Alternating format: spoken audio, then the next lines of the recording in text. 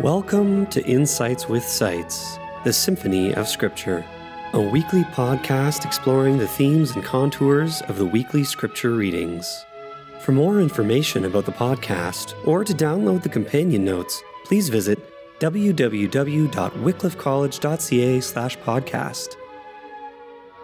We now join our host, the Reverend Dr.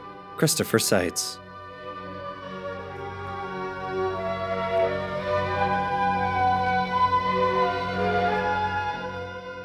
We are approaching the end of our lectionary year B. And as noted, we have for this Sunday a reading from the apocalyptic portion of Mark's Gospel, which in its entirety in chapter 13 runs for some 37 verses. Our selection is but the brief opening portion of that.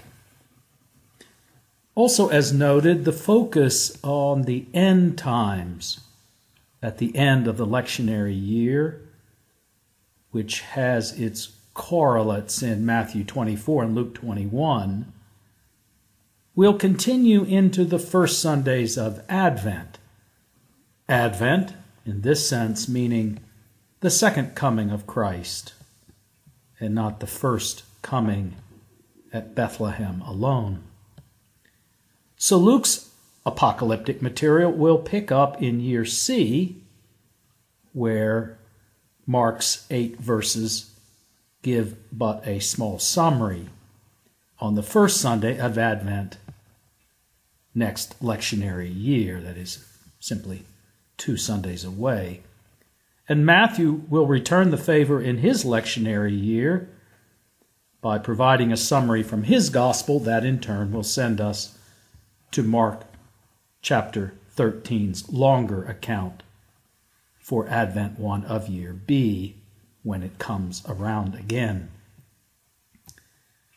Both Luke and Mark situate the long, final, apocalyptic, end of days speech of Jesus after the story of the widow offering her mite at the treasury, where it fits naturally enough. Jesus is leaving the temple sanctuary he has cleansed and where he has confronted religious leaders. The scene of the extended action after his entry from Jerusalem and the Mount of Olives until this, his final farewell. A sanctuary not made with human hands, as Hebrew puts it, will be and is now his present place of intercession, having laid down his life in the manner Hebrews and Mark know is once for all and for all. The departure from the temple evokes scenes reminiscent from the prophetic witnesses, Ezekiel most especially. There it amounts to an ominous withdrawal of the Lord God himself for a season of judgment against his people. This withdrawal by the Lord Jesus this time is permanent, the culmination of judgment against human sin and rebellion for one final time and forever, with Jesus the Lord God and Jesus himself, the sacrificial offering of God's love for the world he has made. Upon leaving the temple, the disciples, awed at its massive size and seeming permanence, it had stones of huge girth, some weighing up to 300 tons, and would have been by far the largest structure ever seen by them. Upon leaving, then, they give voice to their astonishment. Imagine the contrast from a tiny mite in a widow's palm to something like the top of the Twin Towers. All will be thrown down, Jesus says, in response to their awe, and not one stone will be left on another. All standards of measurement will be recast by a single wooden cross about the size of the man standing before them. Whatever one makes of the astonishing details of the end time about to be spelled out and their timing, details that have vexed interpreters, including the actual destruction of the temple not long off and how that might correlate with the end time, given that it happened now over 2,000 years ago and the end time has not come. Details our short 8-verse session mercifully spares us. But one thing is certain. Before going to his death, Jesus spoke of a final judgment and of the end of the temple as it had previously belonged to God's precious plans. And his own death on a cross will be surrounded by just these same apocalyptic features supplied most clearly by Matthew, and with Mark satisfied to report the dramatic rending of the temple curtain at the hour of death. With the death of Jesus, a new reign of God begins, which will take us to the end of time in its significance. The beginning of birth pains, but the conception and the bringing to term are accomplished in this man Jesus, and this sets in motion a temporal horizon encompassing now all future time, including our own, and placing us, for the most part Gentile outsiders, right alongside Peter and James and John and Andrew. The track 1 reading continues with the roll call of famous women of integrity, following Esther, Dame Wisdom and Ruth. Hannah's position in the first chapter of Samuel also picks up the Davidic theme at the close of Ruth, where the birth of Obed to Ruth, Boaz, and Naomi, we learn is in fact the grandfather of David. The hopelessness of the last chapters of Judges with the refrain, "There was no king in the land, everyone did what was right in their own eyes," represents its own kind of moral famine, mirroring that of Ruth. And as the birth of Obed signals a new hopefulness, the barrenness of Hannah overcome opens onto a new horizon in God's generous and faithful plans with his people. And she named him Samuel, for she said, "I asked him of the Lord." And following this, Hannah breaks out in her Magnificat of praise,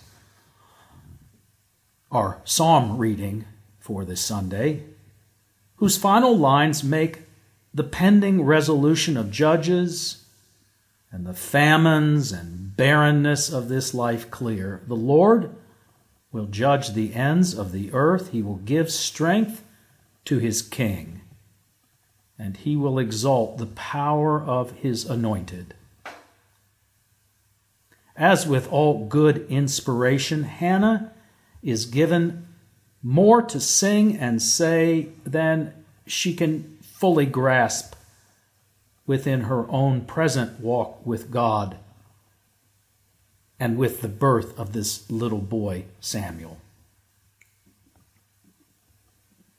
The paired Old Testament reading from Daniel 12 also gives a vision of the future, not for Daniel's own day, but for the times that lie outside and beyond his own understanding. Far beyond the several generations separating Hannah and Samuel and David, and indeed unto the very end times themselves. The reference in Daniel 12 to making wise, the saints following the saint, has rightly been viewed as an inner biblical interpretation and application of Isaiah's suffering servant song. See, my servant will act wisely, which, interpreted in the light of the whole poem, is the servant making those wise who see in his death God's final purposes. By his knowledge, my servant will justify many. And this includes even the nations in their own way. Nations will be amazed, and kings will shut their mouths because of him. So the first verses of that famous suffering servant poem. Daniel is given to see this as an end-time judgment where the faithful servants of the one servant are raised up and given eternal life after a time of upheaval and tribulation. And so a prefigurement of the work of Christ on the cross and extended to the end times in the manner of Jesus' own final teaching of his disciples, his last teaching before that end time event about to unfold on Calvary. Our psalm lines out his ultimate fate as we await his coming and the final judgment he announced. I have set the Lord always before me, and because he is at my right hand, I shall not fall. My heart therefore is glad, and my spirit rejoices. My body also shall rest in hope. For you will not abandon me to the grave, nor let your Holy One see the pit. You will show me the path of life. In your right hand are pleasures forevermore. And finally, our epistle reading for this Sunday, the final installment of our semi-continuous reading from the epistle to the Hebrews. We are in the period, as Hebrews puts it, between the once-for-all suffering and sacrifice and offering for sins. The author of Hebrews has been at pains to set before us, undertaken in and by this unique priesthood of Christ, between that event and the end times, when, as he says, enemies will no longer beset his kingdom and his accomplishment of love.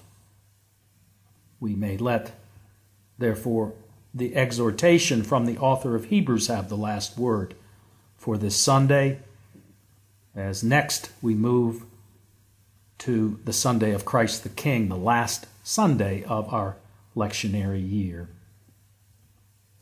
Since we have a great priest over the house of God, let us approach with a true heart, in full assurance of faith, with our hearts sprinkled clean from an evil conscience, and our bodies washed with pure water. And let us hold fast to the confession of our hope without wavering, for he who has promised is faithful.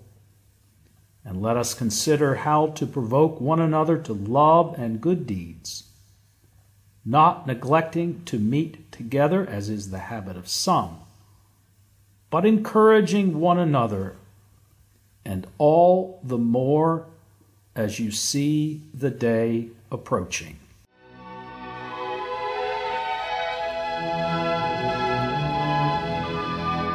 We hope you enjoyed Insights with Sights, the Symphony of Scripture.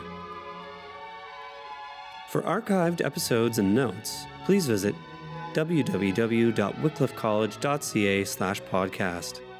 Thank you, and we hope you tune in again.